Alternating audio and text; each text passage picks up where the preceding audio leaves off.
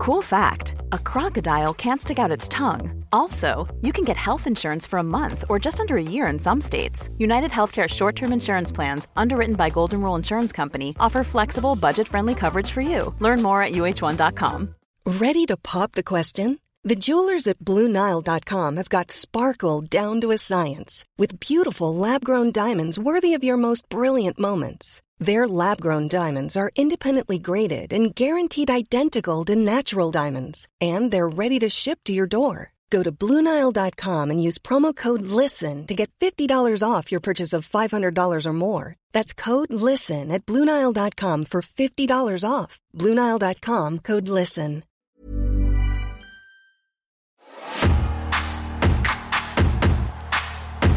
The boyhood dream has come true.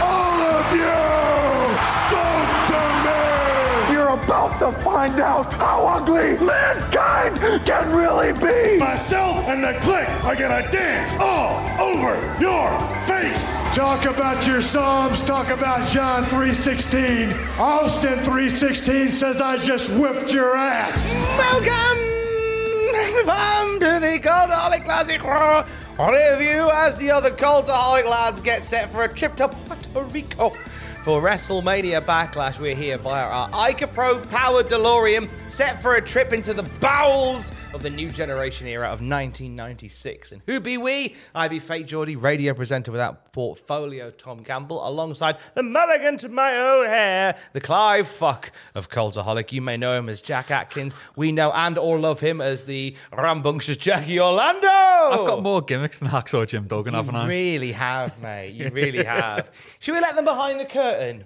Yeah. Okay, there's the curtain. There's some lovely patio doors we put in. If you on Patreon will know this, but you not on Patreon will not. Yes, so we are back in the silly room. Yeah. Which is so basically when the podcast room is unavailable, we record in the newsroom, which is where we record the news videos for the YouTube channel, or as Jack Atkins calls it, the silly room.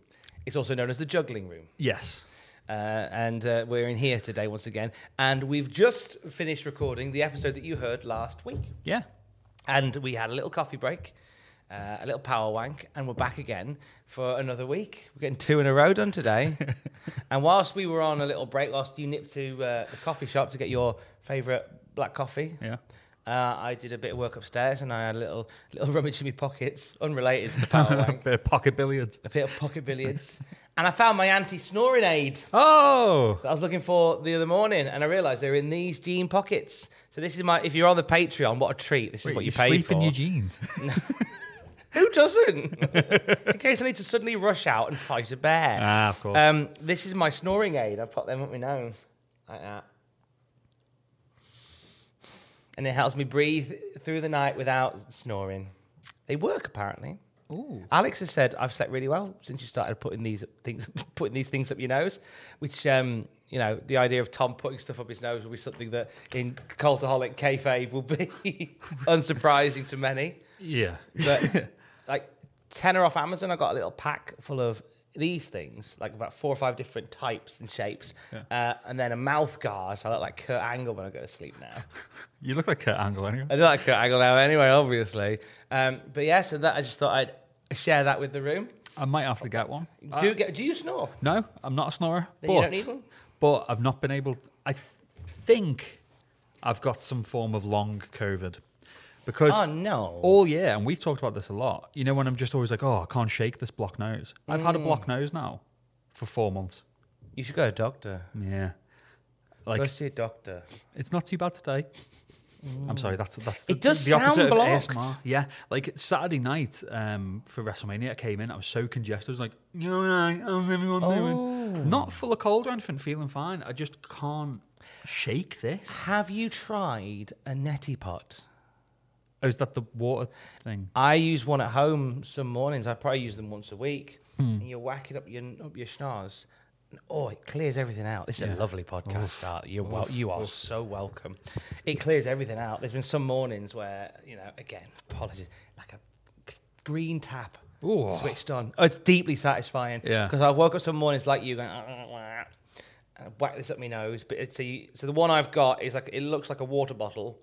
you put water in it, you put some saline solution in it, and you turn it upside down, and you put the nozzle up your nose. It's like on a curve. You put the nozzle up your nose, and you just squeeze the water bottle, and it just blasts water up your nose, and the pressure breaks away any sort of mucus that's stuck at the top, and it flushes it out the other side of your nose. Yeah. I'll go for it then, because as we've mentioned on this before, I've got a really small nose. And it's slightly misaligned from a five-sided accident years ago. So as a result, it gets blocked very easily. You can get them on Amazon for I can't imagine any more than a tenner. I'll give that a go. Worth trying. It might change your life. Because recently I've been having to sleep with a pint of water by the bed, which I usually do anyway, but I've actually been drinking it because I'm not breathing through my nose. I'm just breathing through my mouth. And I'm waking up in the middle of the night with a mouth like the goby because I'm not breathing like I usually would. So maybe then, to go back to it, maybe like a little anti-snore, like a snore thing might work to open your tubes up. Yeah. Because it's getting ridiculous. Ringing Sean up and she's like, God, you sound like Frank Sidebottom. And she hates Frank Sidebottom, so she's not enjoying it. Get one on Amazon next day delivery. Give it a go. Yeah. Maybe, I imagine they might do them at Boots. Yeah. Maybe. Worth a punt. Honestly, worth a punt.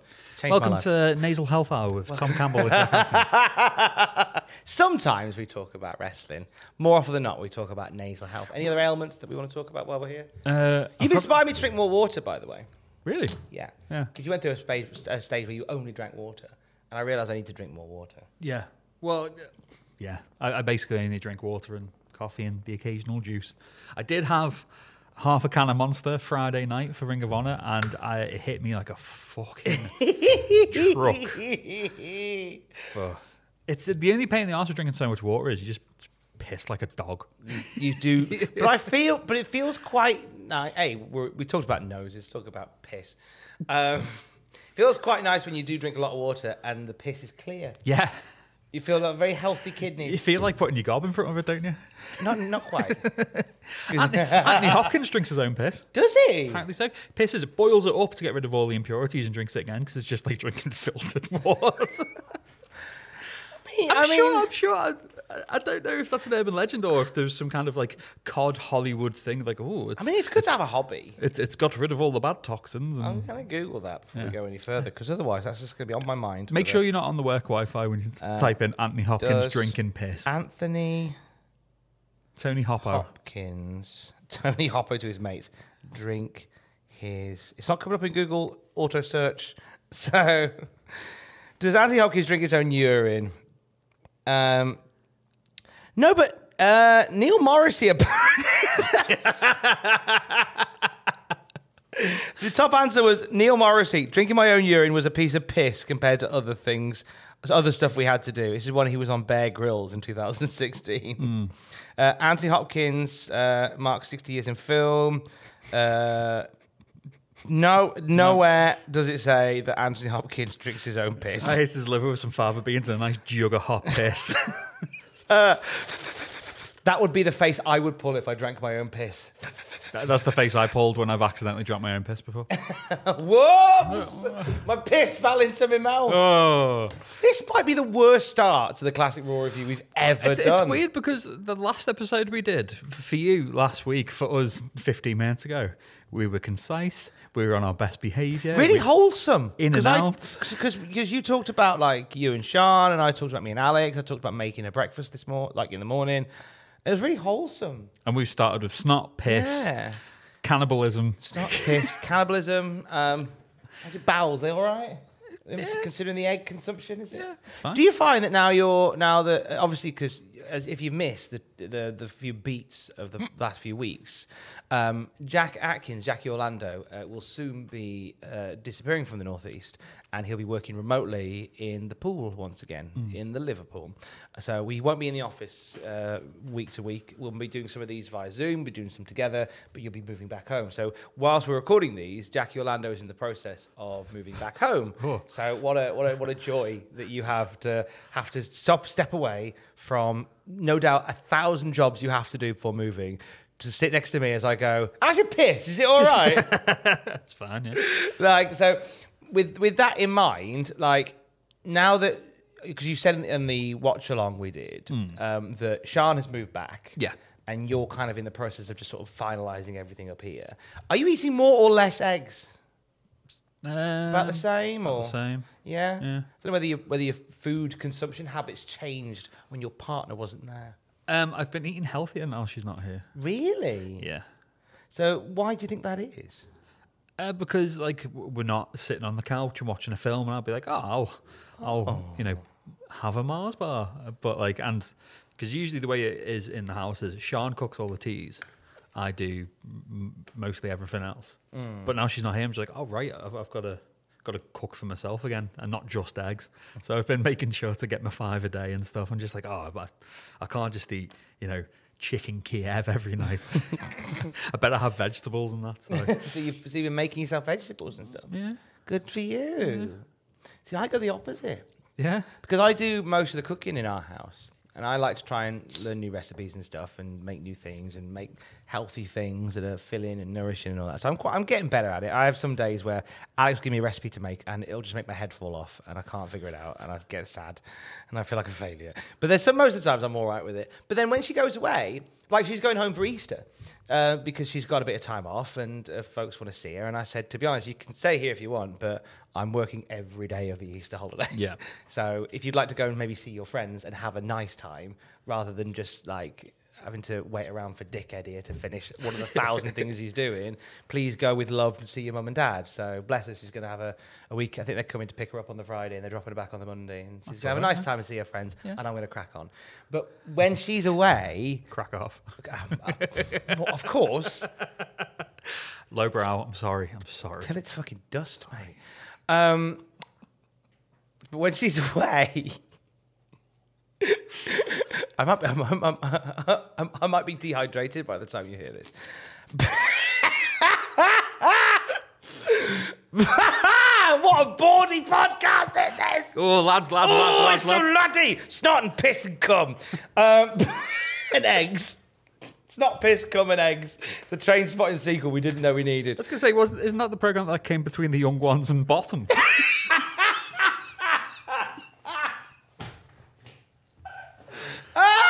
Limited audience on that one.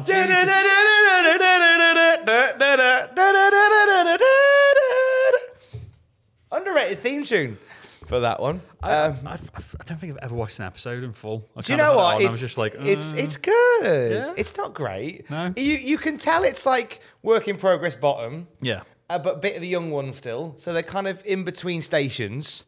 But you see where the sort of the pencil sketches are. Yeah. For what would become Bottom. So I quite like it for that. Yeah? Yeah. It feels very young onesy, but there's flecks of the sitcom Bottom. We're talking about Filthy Rich and Cat Flap, which is the critically panned 6-episode sitcom that was between The Young Ones, starring Rick Mel and Aid Edmondson, and Bottom, starring Rick Mel and Aid Edmondson. I enjoyed it. I think they hated it. I think everybody has hated it. But the sheer amount of like characters and cast they have in it, like special guests. Well, it's those two, Nigel Planer, isn't it? As Filthy Rich and Cat Flap. Yeah, it's all of them.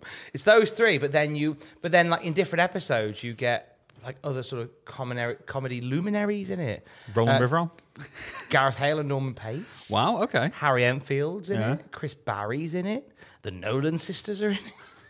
Fuck off, really? The Nolans are in it. Wow. Yeah, they get some decent sort of comedy names in there, and then quite a few like sort of comedy actors from the time who just do little bit parts throughout it. It's great. But yeah, I don't eat well when Alex isn't here. Yes.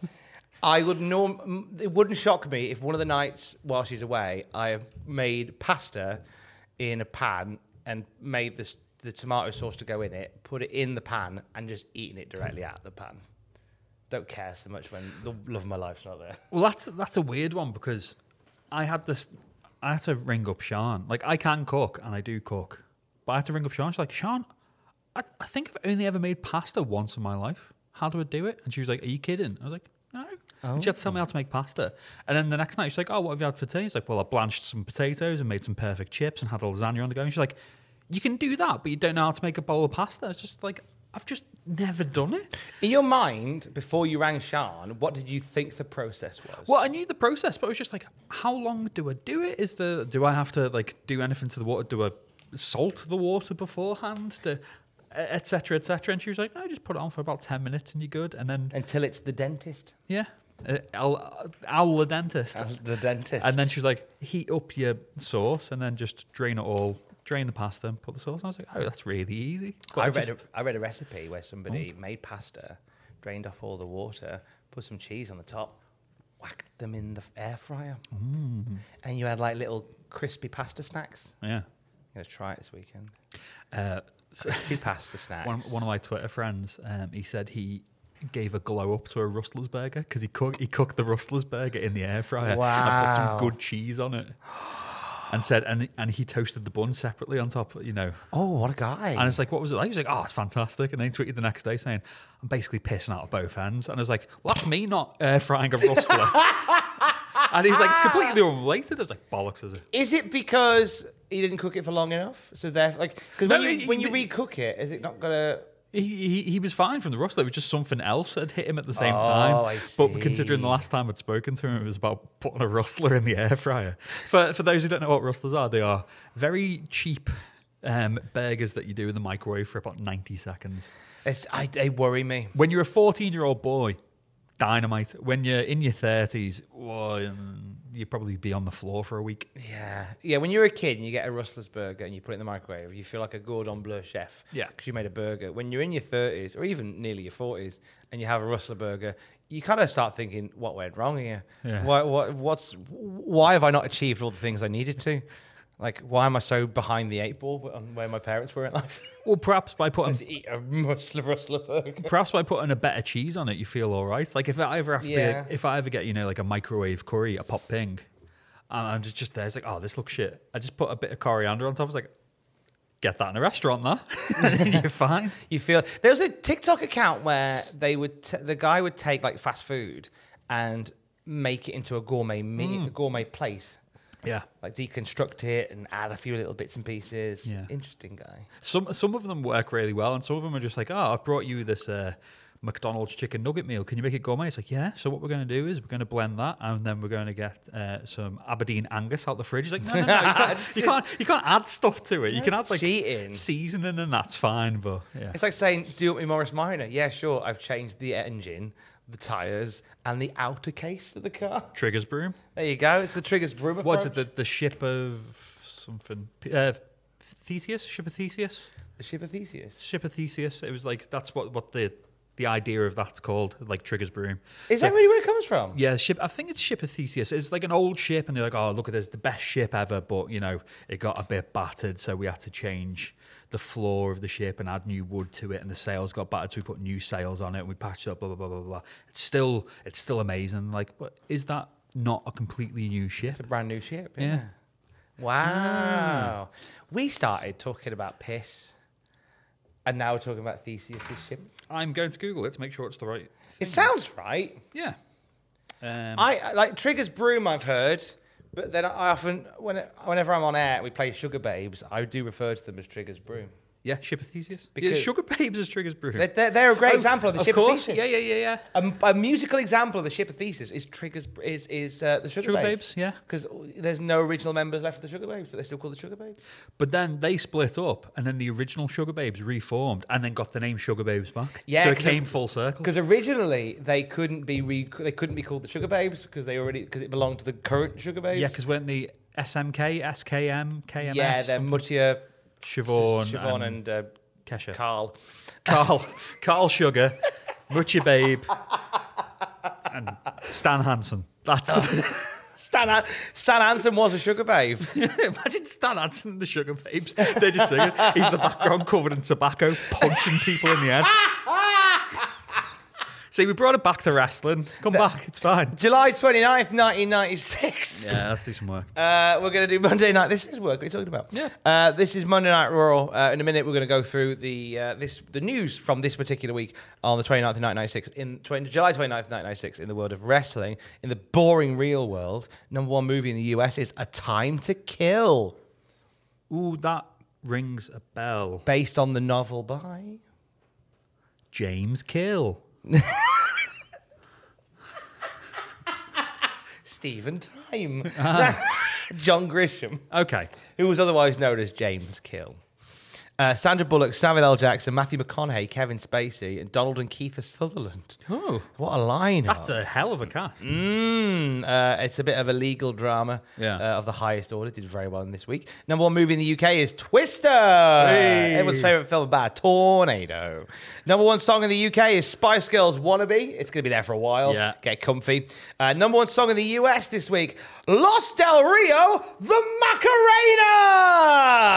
Fucking hell. Now, the song The Macarena goes back to 1993. It was a big hit in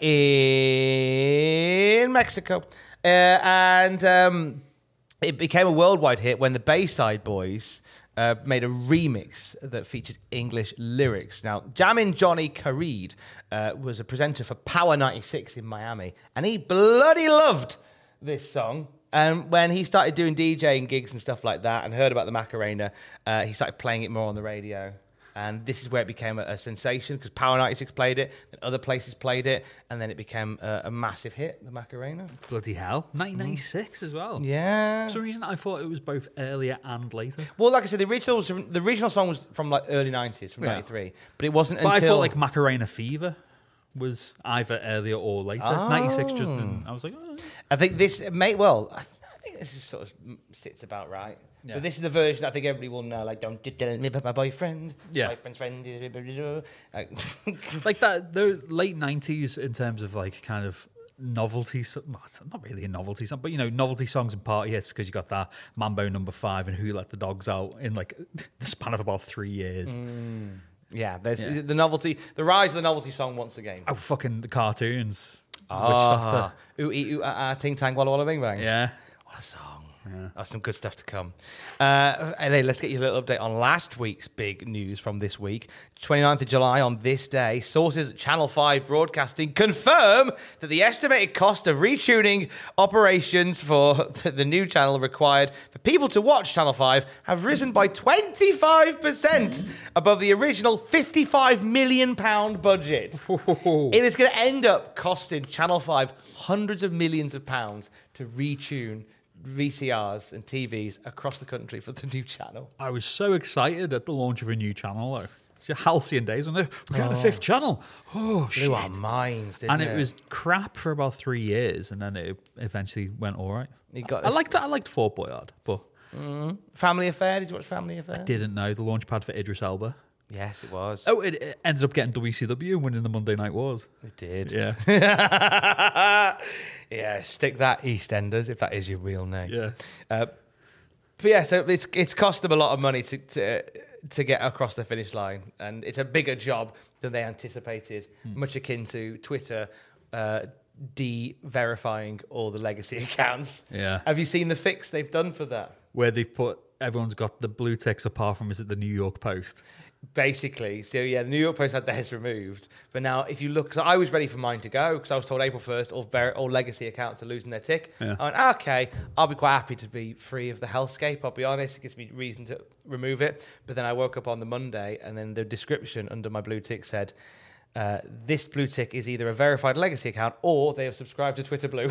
Yeah. I saw that. And I thought, how can I get rid of my blue tick now? I think if you change your @, yes, it gets rid of it. So I might change it and then change it back. I just I don't want to remove it myself. I'm currently just telling Twitter, please just kill me. Yeah. Do it for me. I'm too scared. We only wanted it to lord it over you oiks out there in Oikland. Yeah, now all the oiks have got it. There's no interest. Yeah. Ruined it for us all. I'm a king too. How are you? Oh, great. Now no one's a king. Yeah. If you're all kings, no one's a king. Livid. That's the real world. What about the wrestling world, Jack Atkins? Strap yourself in. I'm strapped. There's nothing major, but there are. Again, it's another chunky week. So, Wrestling Observer newsletter, dated August 5th, 1996. And this is the first one I've put in, is mainly for me. All Japan. Kings Road. July 24th, Kenta Kobashi won the Triple Crown. Yay! Go on, Kenta. His first ever Triple Crown reign, he beat Akira Taue at Budokan Hall before a sellout of 16,300 fans. Bet they battered fuck out of each other. Yes. Kenta Kobashi, who Eddie Kingston says is the perfect wrestler, and I don't disagree. The first time I watched him, it was one of those, like, I've barely scratched the surface. I've watched a lot of Kenta Kobashi, but there's still so much there. But the first time I saw him, he was like, I don't know what it is, but he's the perfect wrestler. And just every time, he's superb. He is amazing. He is. I was surprised it was this late on. Yeah. That he got his flowers. Because Meltzer goes on and says basically, because it was the 4 pillars of heaven, so you got Misawa, Taue, Kobashi, and Kawada. But the way that it is in Japan, because Kobashi was either the youngest or the last of the 4 to kind of graduate from the dojo, he was seen as kind of the young boy of the group, and because the others were older, they got the title runs first. So it's basically like older steeped first, then you, and then he had to kind of wait his turn. And even though at this point he'd been one of the best wrestlers in the world for a good 2-3 years, they were like, fine, give him the title. He had to wait his turn like a good boy. Yeah, which is odd, but one of the hardest fucks on the planet. Literally, his surname is onomatopoeic. Kobashi. This is the noise it makes when he fucking hits you. And there was the common joke that Kobashi is so hard he no-sold cancer. It's like cancer's frightened of getting Kobashi. Oh, Jesus wept. So elsewhere, UWF news. Eccentric, sometimes wrestling promoter Herb Abrams passed away on the morning of July 23rd. Sorry, I didn't mean to laugh at his death. I think it was the description. Eccentric, sometimes wrestling promoter. So he passed away on July 23rd from cardiac failure in what was reported by the New York Post as an apparent drug overdose. Abrams, who was 41, stopped breathing after being handcuffed by police in his office at 7 Penn Plaza in Manhattan after he was going on a spree, bashing up furniture on several floors of the building with a baseball bat and pulling on fire alarms at about 6 a.m. He was taken to St. Vincent's Hospital and was declared dead around 7:30 a.m. Police were called about an emotionally disturbed man and arrived at 6:10 a.m. and found Abrams naked, covered in baby oil with 2 women in the office. Now, I don't know much about Abrams and the UWF. I know there's a Dark Side of the Ring episode about it. But what I do know about Abrams is that when it came to booking, he just went, fuck it. And it was a maverick in a sea of mavericks. So when I saw he died, I was like, from what I know of him, I was like, oh, that seems, this will sound disrespectful. I was like, that seems the kind of fitting end for the idea of the character that I had of him. He was a wild character. I know Matthew did a lot of digging into him around the UWF. I think he did a thing for a while where he was watching all the UWF TV shows because they're out there. Yeah, because didn't he just turn up and said, oh, I'm putting on this great show. I've got this fella. I've got this fella. I've got this fella. He'd spoken to none of them. I've got Bruiser Brody, who'd been dead for a year, and all this kind of stuff, and somehow made some of it stick. He said he made an impact. Yeah. He was calling out Vince McMahon and doing all that stuff. Keen to be a character in his own right, was it? As most promoters tend to go. But passed away in this week in quite the circumstance. Yeah, so I'm he sure... died as he lived. Yeah, covered in baby oil. Apparently. Covered in baby oil, smashing up furniture. That sounds great. Yeah. It's kind of how I think I'm going to go. Yeah. I think on the evening of my 40th, that's what we'll do. I've always said to Sean, I was like, you know, in like war films when someone throws a grenade and someone jumps on it and heroically saves it. It's like, I'm going to do that, but with my face into a landmine.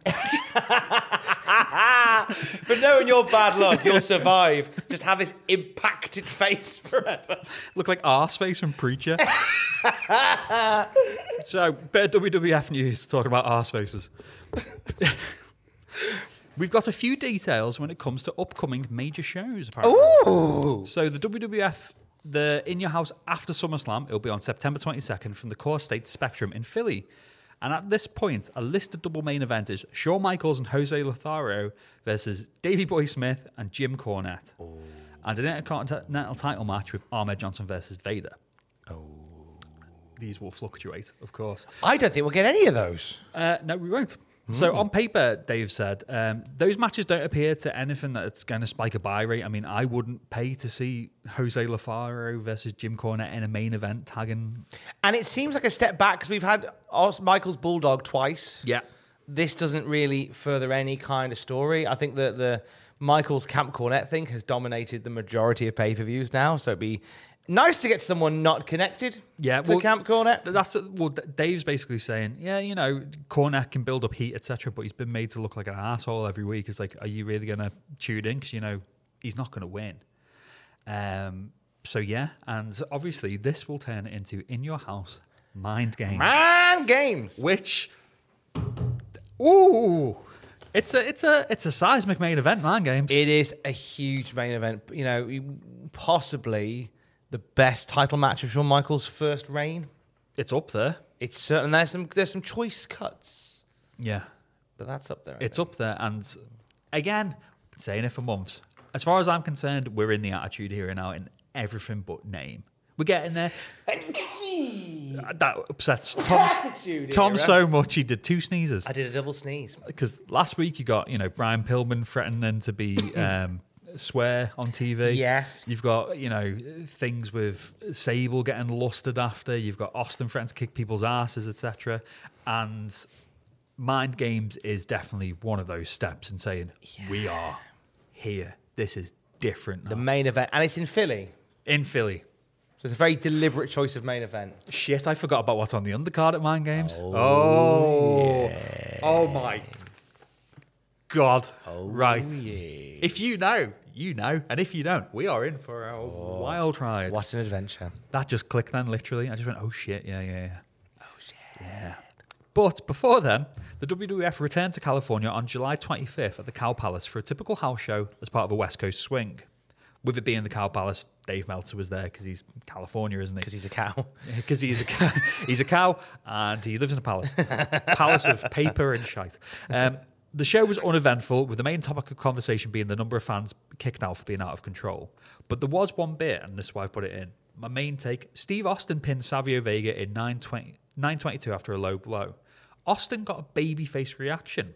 People reacted to him as if he were a star, which was something of a surprise. What? No! He's a bad guy and he's a good hand in the mid-card. Good hand in the mid-card. Why are people trying to mess up Vince's lovely plans? So the work that Austin's doing, obviously he won King of the Ring, he's been showing an attitude, he's basically saying, I'm going to batter any fucker who comes near me. It's working. He's real. He's real. He's real. And this is the big thing, as someone who's watched wrestling all these years, and you kind of see patterns emerge when fans don't get behind certain wrestlers. If they sense it's real, then they bite. Yeah. And if they sense that it's organic, that they bite, it's really obvious when it's not. Sami Zayn, Daniel Bryan. Sami Zayn, Daniel Bryan, organic and real. Roman Reigns and John Cena. They had to really work to make that happen. I keep forgetting, and Ross keeps reminding me, that Roman Reigns, for a spell, put blue contact lenses in per order of Vince McMahon. Yeah. Because heaven forbid you can't cheer somebody who hasn't got blue eyes. Gee. Well, someone else who had to fight hard as well, The Rock. Yeah. Yeah. Yeah. There was again, they brought him in as just like this clean-cut, lovely man, and they fucking hated him. Yeah. So as soon as he started being his real sort of dickish self, yeah, we want that. It's real. Here's a chair, The Rock. Just swing it into people's faces as hard as you can with little regard for their outcome. You dickhead. Ahmed Johnson's injury was announced on Raw as being a ruptured kidney from the attack by the assailant, whose name we will learn. Other reports are that it was a severely bruised kidney and that Johnson has had blood in his piss, but they don't know exactly when it happened. Just drink more water. Yeah, basically. He also broke his nose in your house, presumably from a stiff kick to the face by Owen Hart. He was considered doubtful for this coming weekend. This is, like I said, the weekend of the beginning of August. The presumption now is that he'll start back at SummerSlam. So we'll find out more about... we'll have a bit of Owen back. Yeah. Someone else who'll be back at SummerSlam, Jake Roberts, presumably, will also be back at the pay-per-view. All sorts of stories are circulating as to what has kept him out of action, but at the time they can't confirm anything. Okay, so there's a few people that ums and ahs, definitely maybes. So there is, or at least was, tremendous heat on Jim Cornette coming off the weekend tour, largely due to a backstage argument he had with choir boy Shawn Michaels after a match in Anaheim. Apparently, they had worked out a spot where Michaels was going to super kick Cornette, but Cornette either tripped and fell down and Michaels super kicked air, or, I guess, Dave Meltzer's words, Michaels felt Cornette double-crossed him on the spot. There were problems already between the two stemming from something that apparently happened after the show in San Francisco. Anyway, after they went behind the curtain in Anaheim, Michaels immediately began yelling at Cornette. If there's one man you do not want to yell at, it's Jim Cornette. No. Because obviously, Cornette began yelling back and it became a big deal internally because he was just going effing and jeffing, probably blind. Jim Cornette doesn't take much to set him off. So. Not in the slightest, no. I mean, it's weird because Cornette has given so much to this entire story. Why would you assume that he was on a house show? I just want to make you look silly. Yeah. It's clearly a misstep. I've not even seen it, and seeing how much Jim Cornette has thrown himself into this whole angle, it's ridiculous to assume that on this night I'm just going to have a laugh at your expense. Shawn Michaels obviously very aware of his status in the company, and that people are obviously pissed off with him, and so therefore it kind of puts you on the back foot, and you assume that everybody is attacking. And it's a mixture of ego and a bit of paranoia as well. Yeah. Was it? Excuse me. Bastian Booger was fired because Shawn Michaels he was laughing at my match at a house show. Why? What do you mean you don't respect my work? Blah blah blah blah blah. And someone was like, I don't think he was Shawn. He was like, you don't laugh at me. You don't laugh at me. Who do you think you were? You come, yeah. And I was like, oh dear. Yeah. Talking to people who are very calm and on the level, Iron Sheik will be brought back at the next tapings. Yay! Sheiky baby! Sheiky baby. He'll be back in the next tapings as a coach as opposed to a manager. Don't really know what that means. Fatu has had his head shaved and was told to lose a lot of weight and be introduced as a new character from the Middle East. They will probably once acknowledged that the new guy was Fatu, similar to when Jerry Lawler mentioned Ron Simmons last week. The idea behind this is by saying who it is once, you aren't insulting the intelligence of the fans who figure it out, but not to dwell on it either. Sheik was under the impression he'll be given a major push and it'll be a hot deal because they're using him to exploit the heat from recent terrorist activities all over the news. Yeah. I mean, Sheiky knows he's got a paycheck coming. Yeah, Sheik doesn't care. This was a man who in the early 90s, they were just like, Sheik, we know you're a proud Iranian, but do you want to throw your weight behind the flag of Iraq and Saddam Hussein? He's like, fuck it if I get paid. But it wasn't just Sheik in the end, was it? It's Harvey Whippleman as well. Yeah. Because you can't bring Sheik in as a mouthpiece. Because he'll just be like, Bubba! Sultan, shit, me fucking you, Hogan. Doing the thing with the wooden sticks. Calling out people who've been dead for 10 years. Saying that he's going to rip the dick off. Yeah, he's too much of a live hand grenade. So you got just Sheik there to, I don't know, I guess some credibility. Adds legitimacy to the character. I guess that's what Day means by difference between a manager and a coach. Yeah. So he's not going to have a speaking role. No. I guess that'll go to Harvey Whippleman, who will do the heavy lifting when it comes to getting the character across. But Sheik, maybe just at ringside, swinging the clubs. Tell Harvey Whipplemans. Tell them all why Hulk Hogan piece of shit. No, do this thing for the Sultan. Do it in minute, Sultan. He shit. No, it's not Harvey Whippleman. It's Bob Backlund. Of course it is. Yeah, because I was about to say, while Sheik shoots on how he'd be Bob Backlund. I was like, no, fuck, it's Bob Backlund. What's even better? Yeah. Because obviously Bob and Sheiky Baby have got their own past. Yeah. And they put it to one side to manage Rikishi. Oh. I did it for The Rock. People who also did it for The Rock. The Bruise Brothers are also returning. What did Jacob and Eli Blue do for The Rock? I don't fucking know. But they're apparently also returning on a similar level, as Freddie Joe Floyd, TL Hopper, etc. They'll occasionally get a TV win, but be mainly used to put over tag teams that are being pushed. Oh. And they aren't going to be sent on the road. Oh, shame, because they've got those lovely motorbikes. Those disciples. Yeah. I'm talking of them being apocalyptic. WWF encouraged them to continue with ECW. However, Paul Heyman didn't want to use anyone that loses on WWF television or is affiliated with the WWF. Rightly so. If you're building your brand in a certain way, you can't have these guys have really intense matches in ECW and then job to Savio Vega in 4 minutes. Yeah, exactly. Sends the wrong message. Who was it that fell asunder of that? It was an ROH champion. Yeah. Who turned up on WWE TV and got battered. What time frame are we thinking? I would say early to mid noughties. I was going to say Daniels, but he didn't win the title till much later on. Davey Richards? Eddie Edwards? Davey Richards, maybe? Was it John Walters? I don't know, it was somebody. Yeah. There was definitely a story where a reigning ROH champion did a squash on Raw, and everybody went, "Why did that?" Yeah, that's silly. Yeah, I mean, I know, we all like money, but you build your brand. That looks silly now. Let's not. Talking of things that look silly, Pat Patterson's situation is that he won't be returning to office work, but will be helping with television and maybe go on the road 1 week a month to keep his hand in things. So he'll be like over the top of it, but he won't be in the weeds. He won't be in the weeds, no. At least that's what Patterson has said to want. Supposedly he has no desire to work in the office again or help write the television shows. You know, I wish they'd send Vincent Mann into the weeds. Things that are old become new again.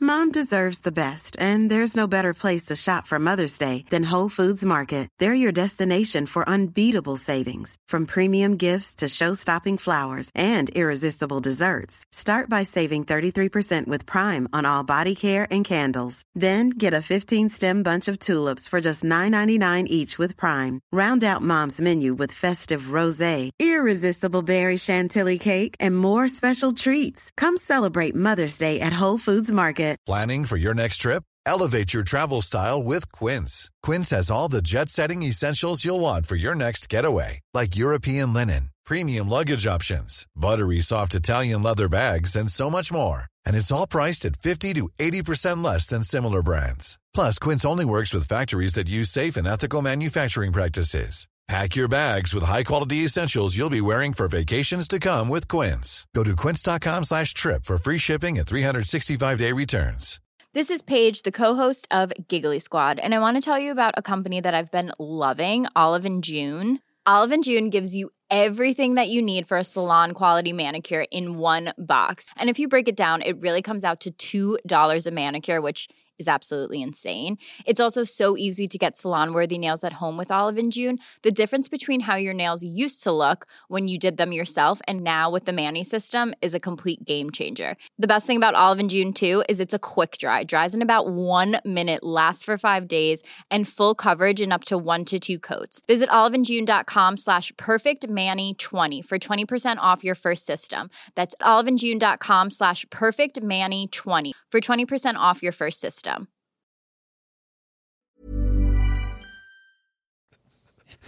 Imagine him in weeds, be like, Damn it! I said I wouldn't do this. My shoes are muddy. I'd rather be on decking. WWF has officially severed all ties with Warrior University and the Warrior comic books, so just about everyone is presuming that relationship is now dead. Oh. Warrior's name isn't mentioned by anyone at this point. Oh no, please come back. Please come back. But news of someone who might be coming in. Rumours are flying around regarding a Too Cold Scorpio, but nothing has been confirmed. Oh! A superb wrestler who will not be used well should he turn up to WWF, which we don't know at this point. Well, if he does, I'm pretty sure WWF will absolutely WWF Too Cold Scorpio. Yeah. I mean, man doing 450s in the mid-90s, a permanent title holder and main event fixture in ECW, still ended up going strong for like another 20 years after that. But, you know, they want someone a bit more flashy and a bit funkier. They're very flashy, funky moves. Yeah. I've got it. You'll be decking. You'll be the weeds. You'll be the weeds. So that's everything from the news. Well, what a busy week that was. Yeah. It's spelled W-E-A-K. Nothing monumental, but plenty of chips. Plenty of chips that will be cast across the poker table of wrestling in the days to come. What a pro. So we'll talk about Raw, but a little glance across Superstars. Ooh. I'm trying to watch Superstars, keep one eye on Superstars, because sometimes bits happen on Superstars that we may not necessarily see on Raw that kind of tell a bit more of a story. I can't wait till the late 90s when you got Superstars, Shotgun Saturday Night, etc., etc. I'm just going to break up with Alex, I think. I'm not going to have time. This is just be my life now. If I break up with Alex for you, will you break up with Sean for me? No, she might punch me. Maybe. But we'll do that. We'll just and Alex wouldn't punch me? Nah, she'd punch me as well. Yeah, Alex, true. And this will just be us forever in here. I've created my own prison.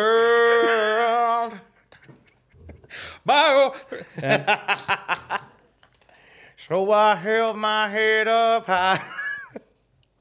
I created my own prison.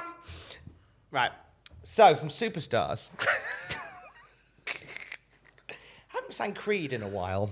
It's nice. I've got nothing to say to that. I've got so many thoughts, but they're for another really time. singy today. Yeah. They've announced on Superstars that at SummerSlam we'll see the first ever 4-team elimination match for the WWF Tag Team titles. Ooh. Not to be confused with the Raw Bowl. No. Which was a football match in a wrestling ring with hilarious consequences that we never speak of again. God. So the Guns are defending against 3 other teams, all in play at once. Have they been announced yet? No. The gulf between now and the times of the Raw Bowl, it feels like 10 years between them. It does feel like a long time, doesn't it? But it's probably not that long, is it? But just over a year and a bit. Yeah. Year and a half, maybe. Yeah, a year and a half, because the Raw Bowl was in January of 95. Oh, wait. No. It's January 96. It was this January. It was 7 months ago. And in that time, Sid has left and come back. Sean Waltman's gone. The Guns have turned heel. Razor Ramon's left. Christ. What happened to the Raw Bowl? So the first ever 4-team elimination match for the tag titles are announced for SummerSlam. I believe this will be a kickoff show match. Ooh. Salvatore Sincere was in action. He took on Billy Two Eagles, a lesser-known Native American wrestler, but who carved out a career through the 70s, but has been popping up randomly on shows like Shotgun and dark matches on Raw just to lose to people. We won't see much more, but I'd never seen him before. I was like, oh, I like Billy Two Eagles. We had another win for Alex the Pug Porto. Okay, he took on sort of journeyman wrestler Timothy Flowers. Yeah. Brian Pillman strolled to ringside during this and got on the mic and started talking about the wretched refuse and all of that. And in doing so, whilst he was talking, Porto got like a roll-up for the win, and like everybody just ignored him. Oh. He looked really sad. And I got the impression they were building to Brian Pillman versus Pug Porto, which I don't think they should ever do ever. And Aldo Montoya took on a match defending the honour of Jake the Snake Roberts against Jerry Lawler. Oh. And he beat Jerry Lawler with a DDT. Oh, God. Lawler was livid. Montoya was delighted. It's the biggest match he's ever had. Well, I mean, in Montoya news, he's grown a little beard, hasn't he? And He's got a little beard. He's just incredible, but in a mask. Yes, he's just like Pat. That's not just the coolest. That's not just the best. That, my friends, is Aldo Montoya. We'll see him later as well. We will. Which is just Aldo Montoya-tastic. Always liked Just Incredible. He may have been a bit overpushed in ECW, but I liked him.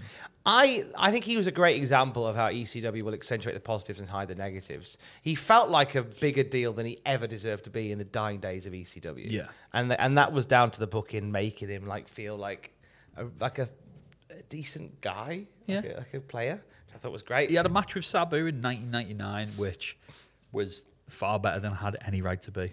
Sabu wasn't really botching, and Just Incredible just kept up with him, and it was really good. And then he turned up on Monday Night Raw, and then we realised, oh, wait, no, that wasp wasn't big. It was just close to the camera.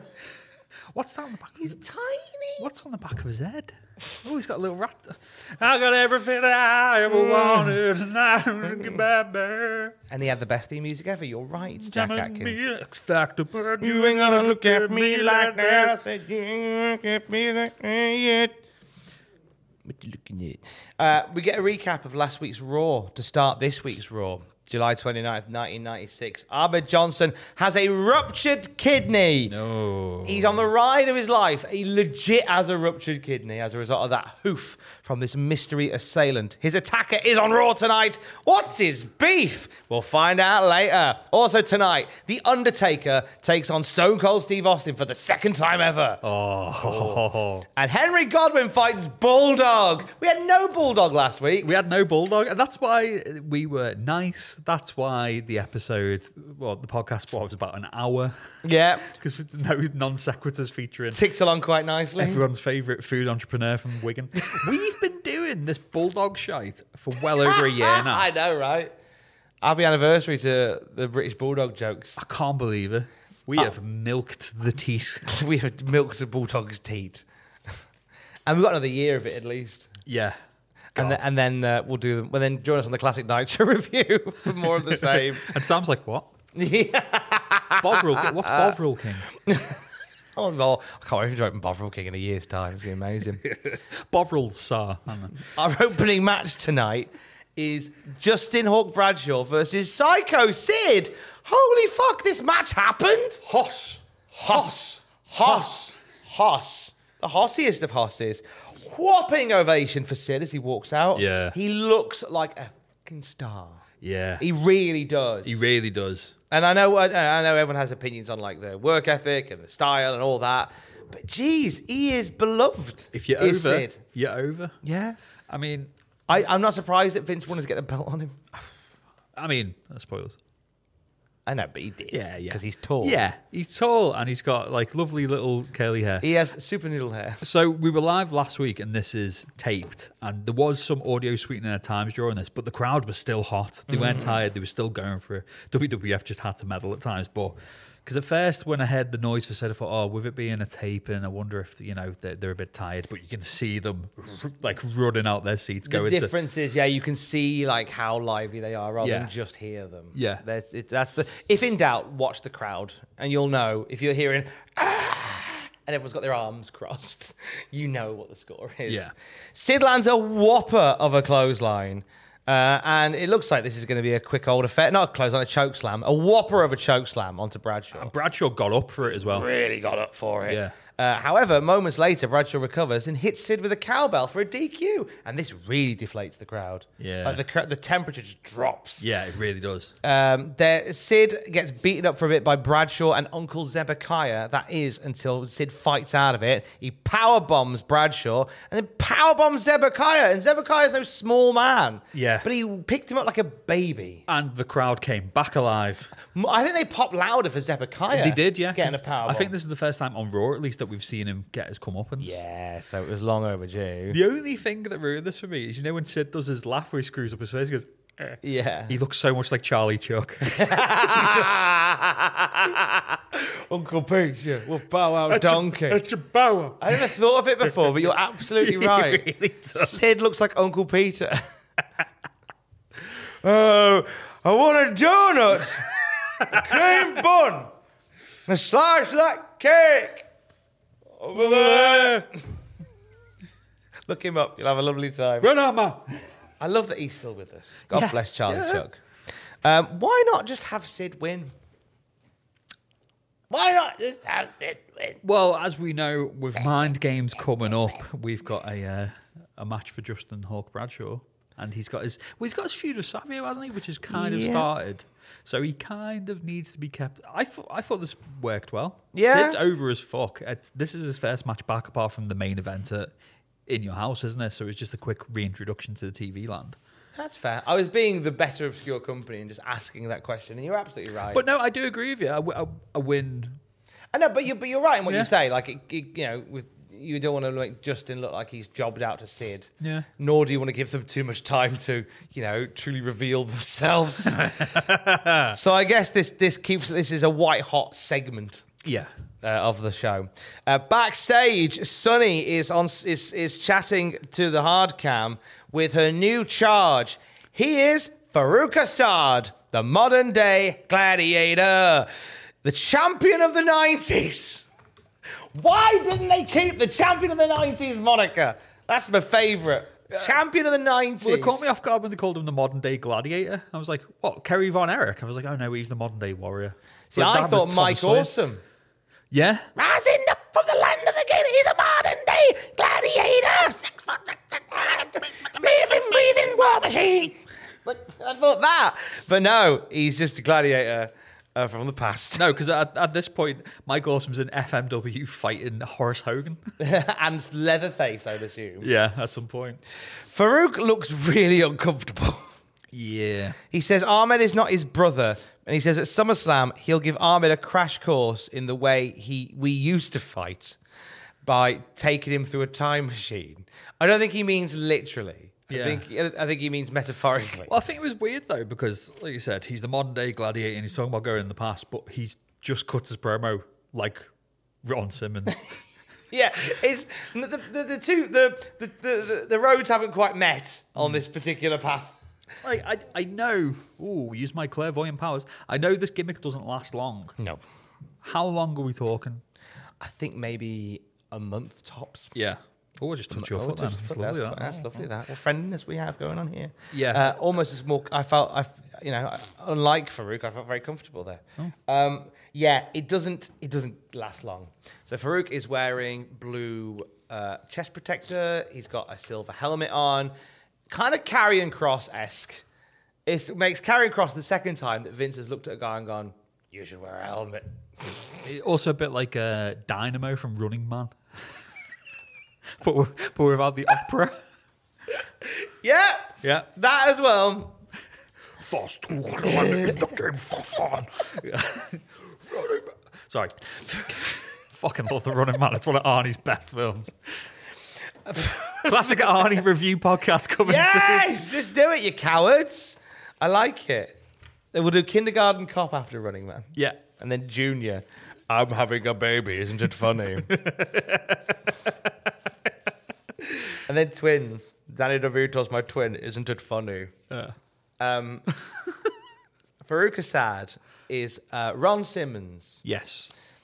Here is a little segment that I like to call Ron Simmons, The Wilderness Years.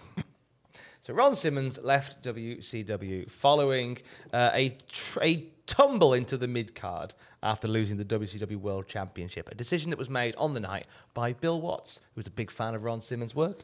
Ron Simmons walked into WCW's taping that night, and Bill Watts said, "Hey, you getting the belt later?" And Ron was like, "Am I? Why?" And he went, "Why not?" I thought you meant Bill Watts said he was dropping it, because I was going to say, because obviously... Oh, no. Bill Watts said some unsavoury things about people of colour, which saw him lose his job in WCW. He did. But I got the wrong end of the stick there. Initially, Bill Watts was just said to Ron Simmons, "You're going to be the champ tonight." "Oh, am I? Why?" And then he said, "Why?" I said, "Well, why not?" Yeah. Then beat Vader, and he did. Beat Vader? Yeah. However, Bill Watts' time running WCW at this point, ratings weren't great, and Ron Simmons' title reign was unfortunately unremarkable. So he lost the belt and then sort of trundled down the mid-card. He'd end up being released from the company, and he'd head to ECW in September 1994, forming a team with Too Cold Scorpio. That sounds like a great card on paper. A great team on paper. Great team on paper, doesn't it? They challenged for the ECW World Tag titles, but fell short against the Public Enemy. In November of that year, Ron Simmons faced Shane Douglas for the ECW World title. Did it again in December and in January, but all three attempts proved for naught. In March of 95, Ron Simmons came back with a vengeance and beat Hack Myers, and then began his only other feud in ECW with 911, the wrestler who was designed to basically write off shit gimmicks. Yeah. What a great idea. Yeah. Following month at Three-Way Dance, we see Simmons lose to Mikey Whipwreck after 911 got amongst it. 911 and Simmons would have a couple of singles matches at Hostile City Showdown. 911 would beat Simmons, choke slamming him off the top rope to end the match. And after a few more appearances in ECW, Simmons would wrap up his time with the company from there. Fairly unremarkable run. But I say unremarkable, he was in the title mix for the tag titles and the world title, and he feuded with one of the more popular stars, but really was forever on the receiving end of losses. Yeah, considering former WCW champion. And the sorry to cut you off mid-flow. No, you're good. Going back to his title win, the actual scenes when he wins the title is fantastic. There's a little kid going absolutely berserk on the front row. It's a great story they tell. It's a great opening chapter, but for whatever reason, sometimes you can do everything and the character doesn't catch fire. Many will say, could they have done more for Ron Simmons? Could they put him in better positions? I think it's a little bit of column A, a little bit of column B. Yeah. At the same time as he was wrapping up ECW, he had a short tour of New Japan Pro Wrestling on their Fighting Spirit tour, mainly teaming with American performers such as Mike Enos and Scott Norton and Flying Scorpio. And he faced the opponents such as Kensuke Sasaki, Masa Saito, Shinya Hashimoto, and Tadao Yasuda. So some beefy boys. Hashimoto and Ron Simmons probably just throwing bombs at each other. Ron Simmons and Scott Norton as a team. Fun on to anger them. He squeezed in a second tour in 1995, again teaming up with American stars such as Mike Enos, Arn Anderson, and Lost in the Woods at that point, Steve Austin. Okay. But then the wrestling thing kind of came to a very natural end for him, it seemed. He kind of fell out of love a little bit for it. And he went into semi-retirement. He did the odd match here and there, but to make ends meet, he began working as a warehouse manager for a Coca-Cola factory on the outskirts of Atlanta, Georgia. Yeah. And it was from there that he got a phone call from friends in WWE and said, do you fancy coming over? Do you reckon Austin said anything? I reckon a lot of people went to bat for Ron Simmons. Yeah. I think Steve Austin most definitely would have done. But I think a lot of... and Vader as well. I think Vader probably would have been a... Sid, they probably would have been WCW at the same time. I think they were, yeah. Jim Ross. Jim Ross was very big on him as well. Yeah. So Jim Ross, so... Pillman. Yeah. There's quite a lot of WCW lads in there at the moment. And the idea of a guy who is still that skilled, just kind of doing the odd match and working in a Coca-Cola factory. And the size of Ron Simmons as well, who would only get bigger. Yeah. Big dude. He was still in great shape. Ron Simmons was interviewed by WWE Untold, and he talked about his arrival at this particular point. He says, Michael Hayes had started working with Vince, and guess what? He told Vince that, hey man, let's give this guy a chance. Let's give him an opportunity. So as well as Steve Austin, Yeah, hey, those guys like Vayman, Michael Hayes. Yeah, also of going, course. He's the one. I had several things in my mind. I've been a brawler, a football player. So all of that kind of went out the door when Vince introduced this character to me of what he had in mind. Vince says, I see you as Faarooq. Who the hell is Faarooq? What is a Faarooq? I'm speechless at this point. And then to top everything off, there's this leather blue helmet. If it was made out of metal like a real Roman soldier, I'd be okay with it. If it was shiny armor, I'd be okay. But it's leather, man. I'm like, oh God, how do I get out of this? I can't, right? Despite not liking the idea and looking for an immediate way out, Ron Simmons actually, as we see, finds himself going, I don't like it, but I'll have to go along with it. He says, when you're thrown in with challenges like this is what makes you better. So I took that character and I said to myself, I'm going to make the most out of it. I'm going to make this work. Faarooq morphed on over into another avenue. He went into the nation, and I'm extremely proud of myself for being a man, taking the character on, not bitching and griping about it. Yeah. And he did. And as you say, as we've kind of alluded to, it becomes a major part of a major faction during a major time of a major company's run. Apart from like the farty bits of the gang wars stuff, Faarooq, you forget how big of a deal Faarooq as the head of the nation was. Yeah. Because the gang wars bit takes it off a cliff again, but then when he starts fighting with his second in command and all that stuff, Faarooq, it was a good run. It was a good run for him. But I don't think he'd taste title success until Acolytes, would he? No, he would only win the tag titles. I don't know whether he even had a hardcore title win. No. Even not even like a 24/7 hardcore win. Yeah. Titles elude him. Yeah. But as history says, sometimes some of the greats never hold belts, and that's just the way things go. Jake Roberts is a great example of a guy who never held a belt, and Faarooq never did. Yeah. But his place in history is very much assured, and it begins with this time with the blue leather helmets and adventures to be held. Moving on with Raw, Vader takes on Mark Mero here. Yes, he does. We get a recap of Vader pinning Shawn at International Incident. Can he do it again at SummerSlam? Did you hear Vince's line though when Mark Mero and Sable come out? And he goes, look at Sable, she's classy and sweet, while she's in a one-piece PVC bondage suit. It's like, classy, yeah. Again, this is Vince McMahon, who we know was accused of sexual harassment on many occasions. Yeah. And that's classy and sweet for you, Vince? Of course. Sure thing. Jim Cornette is on commentary. He calls Sable a no-good Gollum. He says that Mero opens her cans of Alpro at home. Isn't Alpro a type of milk? I thought I was, yeah. Is it, almond milk? It's almond milk and oat milk now. Yeah, it might be over here. Over there, it might be, I don't know, something else. They do a subtle, smooth oat milk now. I bought it yesterday. It's so subtle. Smooth. I don't know why I bought a different one. Yeah. You're just like, oh, it's water. Water, that is. I've had to wean myself off. We don't drink, like, cow's milk at home anymore. No. And I think we only ever get it in when, like, family visit. Because they think, I don't know whether they think like, because no one else in my family really drinks almond or oat milk, nor Alex's family. So whether they think we're sort of weird hippies. Yeah. On that note, Alex told me a funny story the other night where we tend to not keep like crisps and chocolate in the house because, you know, I'm a fat knacker and I can't risk it. So let's not even tempt fate any further. So we had Noah, Alex's nephew, stay with us for a couple of days. Noah. Now I can't look you in the eye. I'm sorry. Never apologise. Noah. There you go. That's a great bit of lore that I think is blowing the minds of people. Yeah. Tom's nephew is called Noah. You got a nephew, Triple H. Yes. Do you think anyone who wants to work with Noah? Okay, I'll get Tom's nephew on the phone. Right. And he had a lovely time with us. He was very polite and very sweet. I think one day he was hungry and Alex cut him up some apple.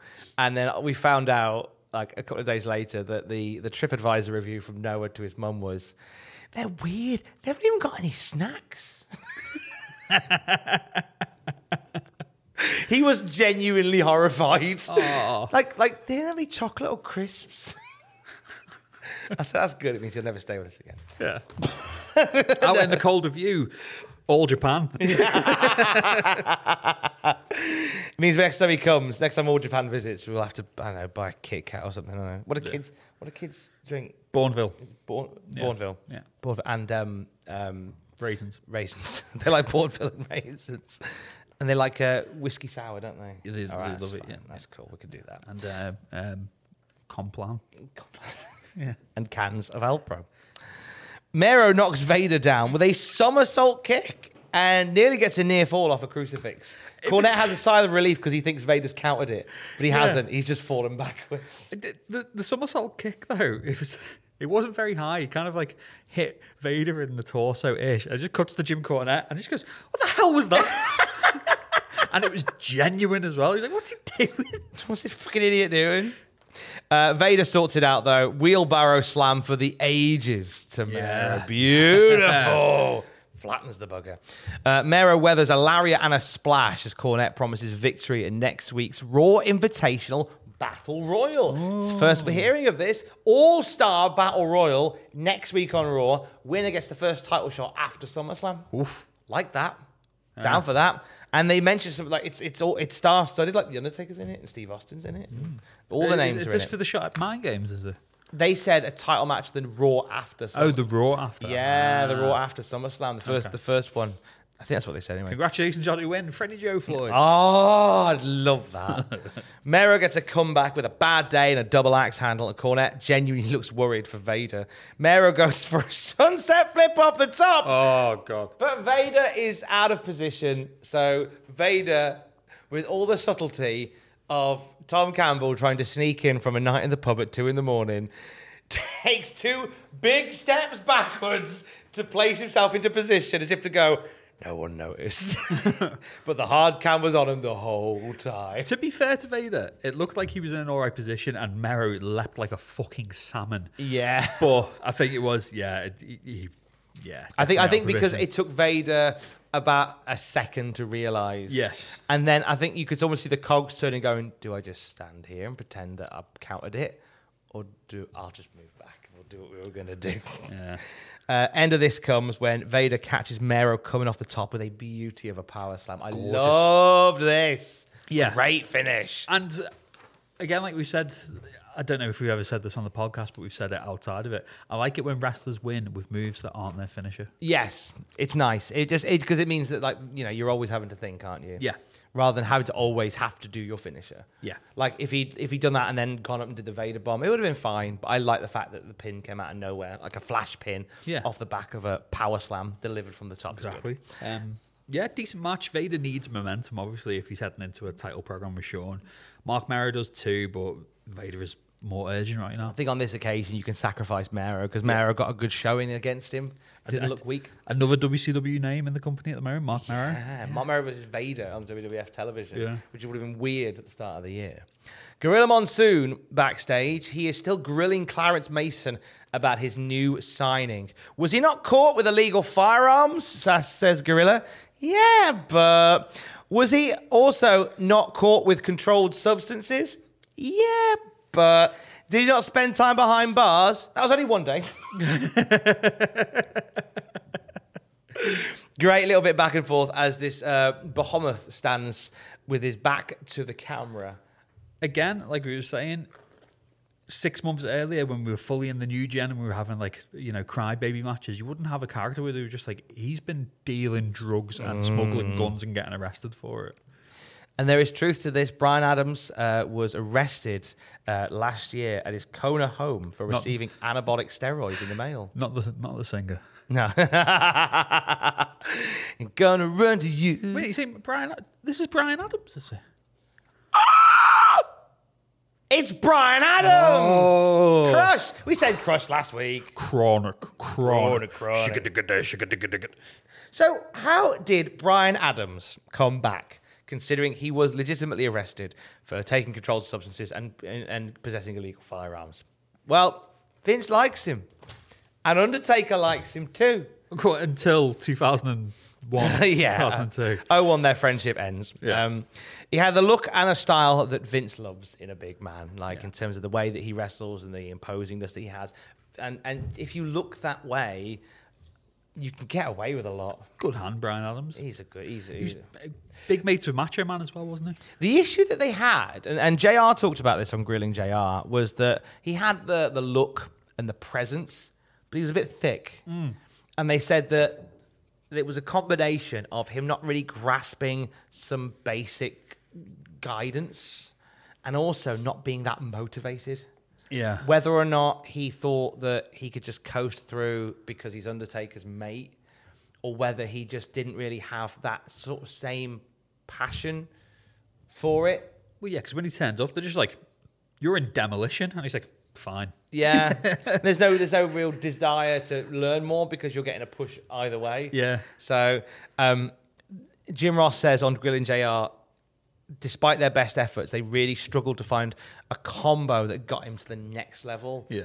They tried with the babyface thing and the colourful attire. They tried turning him heel and aligning him with the champion, and putting him in a feud with Randy Savage.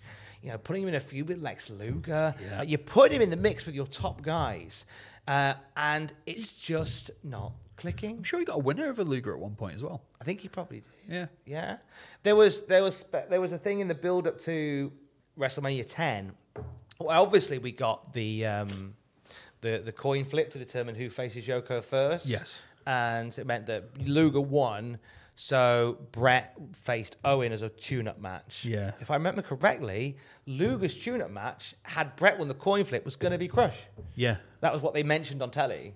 So he's in the mix all the time, but he's just not clicking. People aren't biting on him, and they're working with him, but it's not really registering. And not to give anything away, this upcoming run, middling. To be absolutely polite, Yeah. it is fair to middle. And then he goes somewhere else and joins the hottest act in wrestling, and everyone goes, "Oh shit, yeah, he was part of that." Yeah. And then it isn't until Chronic that people get behind him again, is it? Really? And then 2001 happens. Yeah. And they don't. The Stride X Slam of the week is Sid battering Bradshaw and Zebekiah. Good. It was a good spot. It was. Give that another run out. Vince McMahon is in the ring. He is accompanied by Jose Lothario on his right and Jim on his left and Jim Cornette on his right. Jose on the left, Jim on his right. We get a recap of Super Socking Cornette at In Your House International incident. Did he ever? And this is what you were saying earlier about Sean's going, "Oh, Cornette, you're trying to sabotage me." Cornette's bumping like a bastard for Lothario. Yeah. Why would he just be a dick on that particular night? Cornette tells Jose to not pull out his switchblade again. Jay White entered the chat. Yeah. Cornette did a background check on Jose Lothario. He was a wrestling legend who Shawn Michaels looked up to and wanted to be trained by. And when Shawn's training was finished, Shawn went off and became a star, left Jose in San Antonio, sat on the porch looking at photos of times gone by. A forgotten man who nobody would care whether he died or not. Cornette promised to take Jose's career reprisal when Vader beat Shawn Michaels, because when he beats Shawn Michaels, Jose will go back to sitting on a porch with nobody caring whether he lives or freaking dies. He called Jose Lothario trash. At this point, Jose grabs him and promises to kick his butt like nobody else. Cornette begs off and Jose turns to leave. As he does, Cornette is going to hit him in the back with a racket. Cornette, as he's coming towards Jose spins around and just clobbers him again. Yeah. Punches him into the corner, and the crowd go wild for this. Massive pop for super socking Cornette.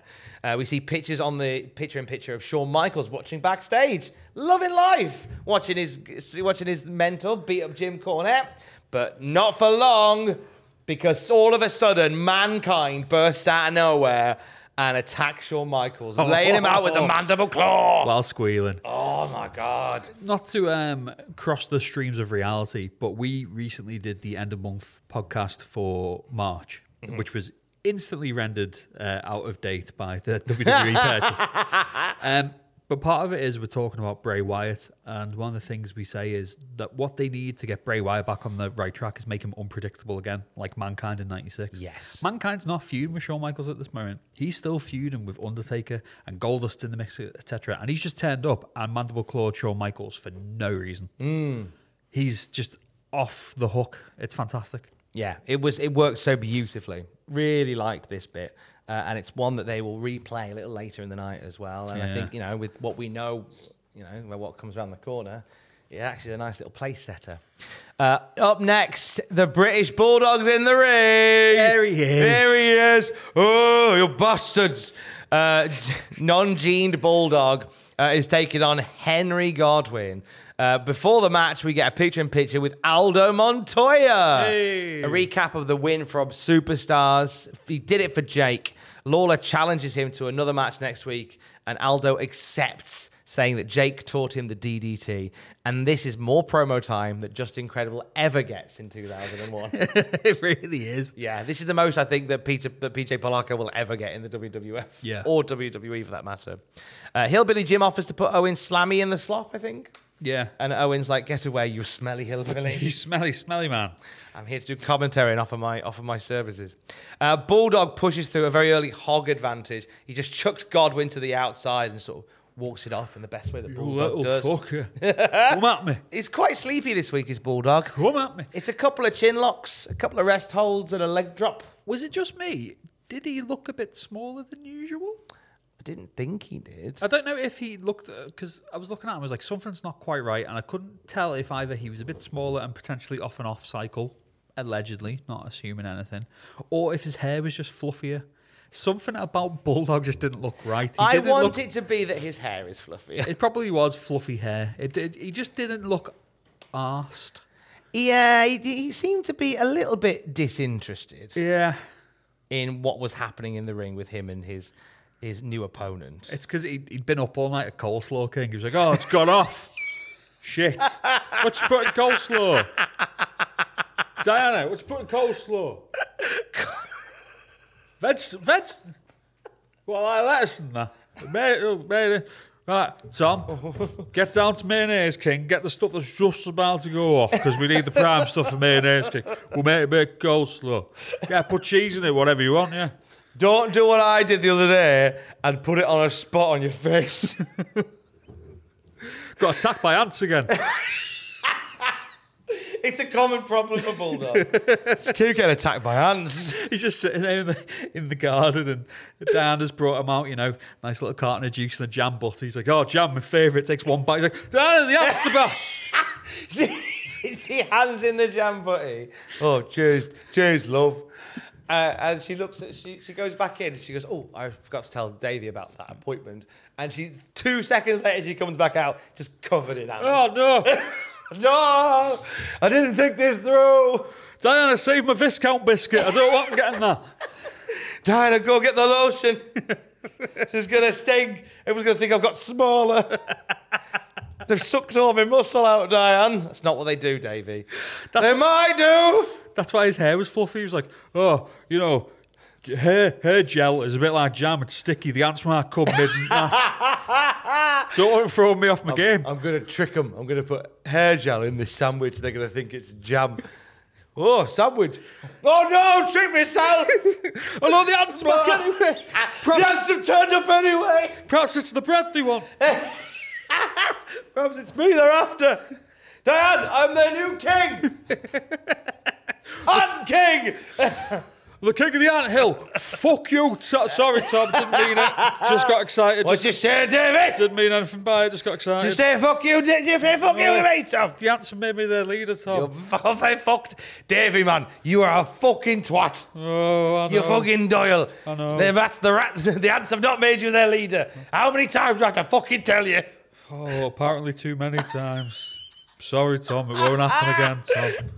Diane, tell your stupid fucking bumberclaw husband to stop coming around my house telling me that the ants have made him king. Tom. Charles Bronson, Death Wish is on telly. Oh, I love that one. Oh, I'll press record. Anyway, he's gone. Shit. King of the ants. King of the ants. Fuck off.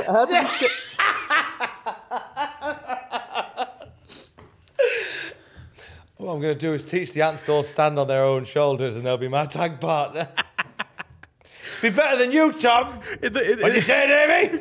Nothing. In the Four Corners tag match, it's the Smoking Guns, it's the Bruise Brothers, it's Body Donners, and it's Davey Boy Smith and a column of ants.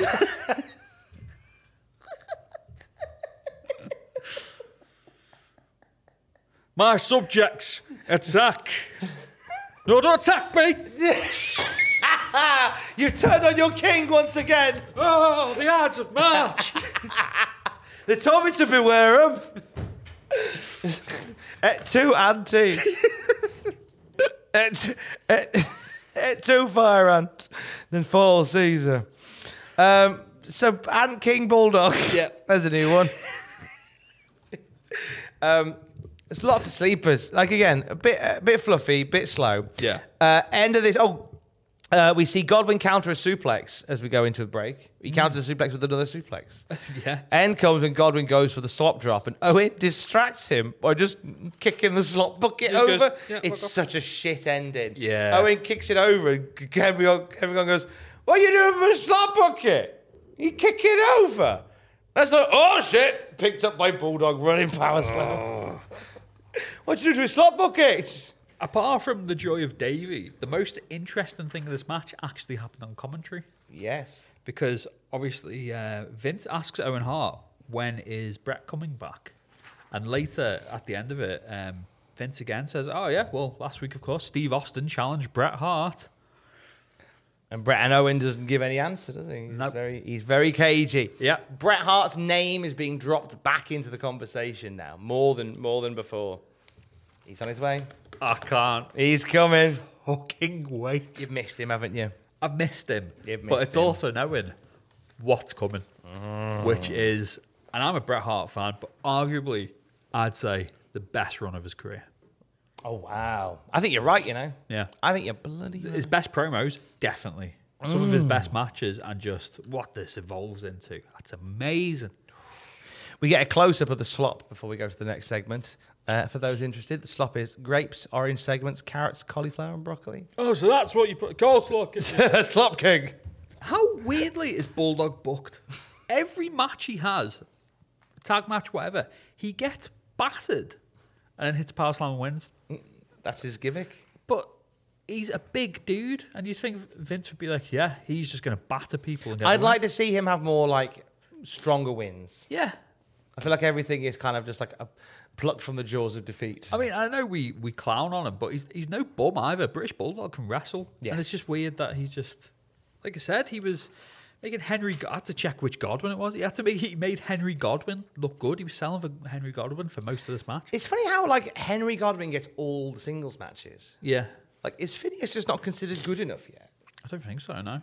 Because, like, there must be worse on the roster than Phineas. Yeah. Must be. Yeah. Just thought it'd be strange that he gets all of them. WWF-sponsored athlete Mark Henry is shown here from the Guinness World Record attempt deadlift challenge. Mark Henry setting the world record deadlift at 903 pounds and becoming the world's strongest man in the process. Beast of a man. A beast of a man. They mix this with a shot from back in March where he gorilla presses Jerry Lawler. Yeah. WWF have some grand plans for Mark Henry. And they won't really follow up on them for another decade. No. They will follow up on them long after. Yeah. Like his best years are Mind you saying that, I think The best version of Mark Henry was the last version of Mark Henry. Yeah. Like in terms of his pacing and his timing and his energy. As he was older, it felt right. Yeah. He got bigger in size and like in bulk and looked very imposing during the Hall of Pain stuff. I mean, he was prominently featured during the Attitude Era, in several different guises, a good tag team with D'Lo Brown. But in terms of, like, you've got this huge man. Like you said, the Hall of Pain, fantastic. It's brilliant. And that was when he won his first world title. Yeah. And it looked great on him. And at the time, everyone was like, yeah, Mark Henry is world champion. Whereas if you would have said it 6 months before, it was like, Mark Henry's going to be world champion, you'd be like, fuck right off, is he? He turned it around fairly quick. Yeah. We had a Coliseum home video exclusive of Mankind comforting Goldust. This is after he got beaten up by The Undertaker. Yeah. Mankind holding Goldust's wig, sort of stroking it near his face whilst holding Goldust's hand and calling him mommy. And Goldust just lying on a locker, and it was creepy. Really creepy. Really good. Really good character work from these two. He promised to show The Undertaker that destruction can be beautiful. Their Boiler Room Brawl match is on the horizon for these two. And then he starts head-butting a locker or a power box, doesn't he? Like, he's just smacking his head into really off the cuff here, and it's great. It's fantastic. Really cool segment. Come to the main event now. Stone Cold Steve Austin takes on The Undertaker for the second time ever. Oh. We get a little shot of Mankind before this, rocking back and forth, talking to himself in the Boiler Room. Oh. Little seed planted there. A handshake from Austin to Undertaker is rebuffed in favour of a goozle and an early attack. Taker dominates. Their chemistry is really good from the beginning, I thought. They flowed well together, these two did. Texas boys, aren't they? Texas boys, isn't it? Yeah. Texas boys and Texas toys. Austin shakes the ropes, counters an old school in the process. So not many people get to counter the old school. But Austin does. Yeah. He works over Taker for a while here. He lands a beauty of a diving elbow and gets a near fall off that. I missed that from his offense. Did you hear? Well, before he hit the Brett's rope elbow, as we call it, he was stamping on Undertaker in the corner. Mm-hmm. And as Jerry Lawler says, he goes, "Have you ever heard of stomping a mud hole and walking it dry?" I didn't hear that. Yeah, he says to Vince, he's like, "Have you ever heard the old expression, stomping a mud hole and walking it dry?" Oh, wow. And I just went, just in these last two episodes, it seems like they've just gone, this, and this. That's Steve Austin. Yeah. They're really quickly assembling the parts needed for a superstar. It took them a while to get from Ringmaster to Stone Cold, but as soon as they got there, they've just gone, and go. Yeah, they clicked it on beautifully. Taker fights back with an Andre spot on Austin, where he ties him up in the ropes and just starts pummeling him. Yeah. Good little visual there for Austin. An aggressive Austin will neck snap Taker off the top rope. Put the boots in shortly after that. As he's doing that, we see a picture-in-picture of Mankind making his way seemingly out of the Boiler Room towards the ring. Imposing. And they're all like far-away shots as well. Yeah. I like how this isn't shot with like a camera following him closely. Like the camera is also like nervous to be near Mankind. So they're all like paparazzi style. It's candid, yeah. It's candid is the word. And like you said, I hadn't even twigged onto the fact that it feels nervous. It's like, you don't go in there with him because he'll lash out and he won't be responsible for his actions. Nobody wants to go near him. Yeah. He's a scary man. Subtle. It is subtle, but it works. And it also adds to that weird sort of sadness of Mankind as well. Because that's what's great about this character. Like he's wild and very aggressive, but there's a sadness to him. So when you see him just like sat rocking in the Boiler Room and he's all on his own, there is a sadness there. Because the character, calling Goldust Wig mommy and stuff, he just wants love. Yeah, he just wants love and he wants to defend what he loves. So he's the babyface of my eyes. Back from the break, Taker punches his way out of a rest hold, but Austin stops his comeback with a bloody great pile driver. Oh, yeah, lovely this. Up top goes Austin, but Taker sits up and shakes the ropes. Can't tell whether he falls back into the ropes. Yeah. Or whether he does it deliberately, whether it's on accident or not. But either way, it ends up with Austin getting his bowels on the top rope, and we get a choke slam off the top turnbuckle as well, which looked amazing. Yeah.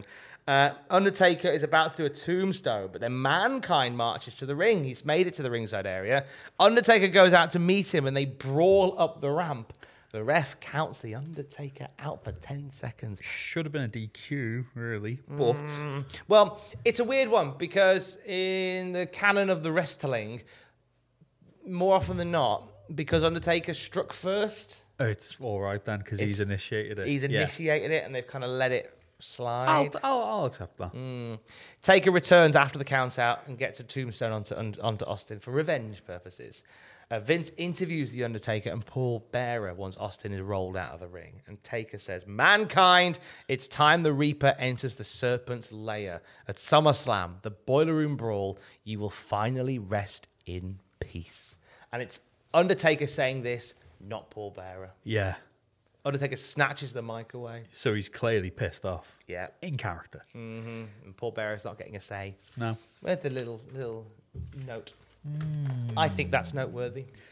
Oh, definitely. Thoughts on Raw this week? Well, going back to that match first, fuck me. Yeah. Really good. Like you said, the chemistry between them. And Austin got the win over Undertaker. Yes. The record books say that Austin beat The Undertaker. Yeah.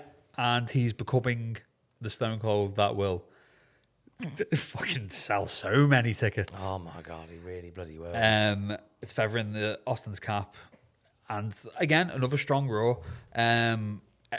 Everything built momentum. I don't think it was as focused as last week. Only because last week was bookended by the match for all the marbles and all the picture-in-pictures. This one was a bit more like a regular Raw. Yeah, like said, it was a bit more spotty. But yeah, like you've got, Sid coming back, being built up strong. More teasers about Bret Hart versus Steve Austin. You've got more character work from Mankind. Bulldog's in there. We all love Bulldog, of course. Yeah, strong Raw, very strong Raw. Yourself? Another good one. I didn't think it was as good. I didn't think it was as strong as last time. No, but I love some of the stuff in here, like the use of Mankind. Like they're really ramping up like the creepiness of Mankind here, which I really like. Great use of Steve Austin on the show as well. Like he looks strong against The Undertaker. Yeah, they're realizing here's the guy. They've got something here, and they need to give it time and let it grow. Vader looked good, and they didn't bury Mark Merrow too badly in the process. No. Which I think was good to see as well. And Bulldog was there as well, and we love Bulldog. This is a lovely to see. So I can't wait to see the rest of the episodes from this taping. So far, they've been great. They've been really good. Really strong, with SummerSlam on the horizon as well. We're on to a flipping winner here. Oh. We hope you are as well. As we approach SummerSlam in 1996, hope all is good with you. We're back next week to do it all again. And until that time, he is at Brad Atkins on Twitter. I'm at Tom Campbell on Twitter. We're at Cultaholic on Twitter. Don't forget to join us. Ants. Deborah. Oh, I'm not married to Deborah. Oh, no. Diane's going to be livid. All these ants?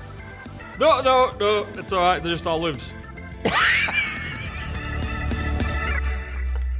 I don't know what an ant looks like. No, they're 6 foot tall, covered in fur. Hey, it's Paige DeSorbo from Giggly Squad. High quality fashion without the price tag. Say hello to Quince. I'm snagging high-end essentials like cozy cashmere sweaters, sleek leather jackets, fine jewelry, and so much more. With Quince being 50 to 80% less than similar brands. And they partner with factories that prioritize safe, ethical, and responsible manufacturing. I love that. Luxury quality within reach. Go to quince.com/style to get free shipping and 365-day returns on your next order. Quince.com/style. Mom deserves the best, and there's no better place to shop for Mother's Day than Whole Foods Market. They're your destination for unbeatable savings, from premium gifts to show-stopping flowers and irresistible desserts. Start by saving 33% with Prime on all body care and candles. Then get a 15-stem bunch of tulips for just $9.99 each with Prime. Round out Mom's menu with festive rosé, irresistible berry chantilly cake, and more special treats. Come celebrate Mother's Day at Whole Foods Market. For all the wrestling headlines in just 10 minutes, search Cultaholic Wrestling News on Apple, Spotify, or wherever you get your podcasts from.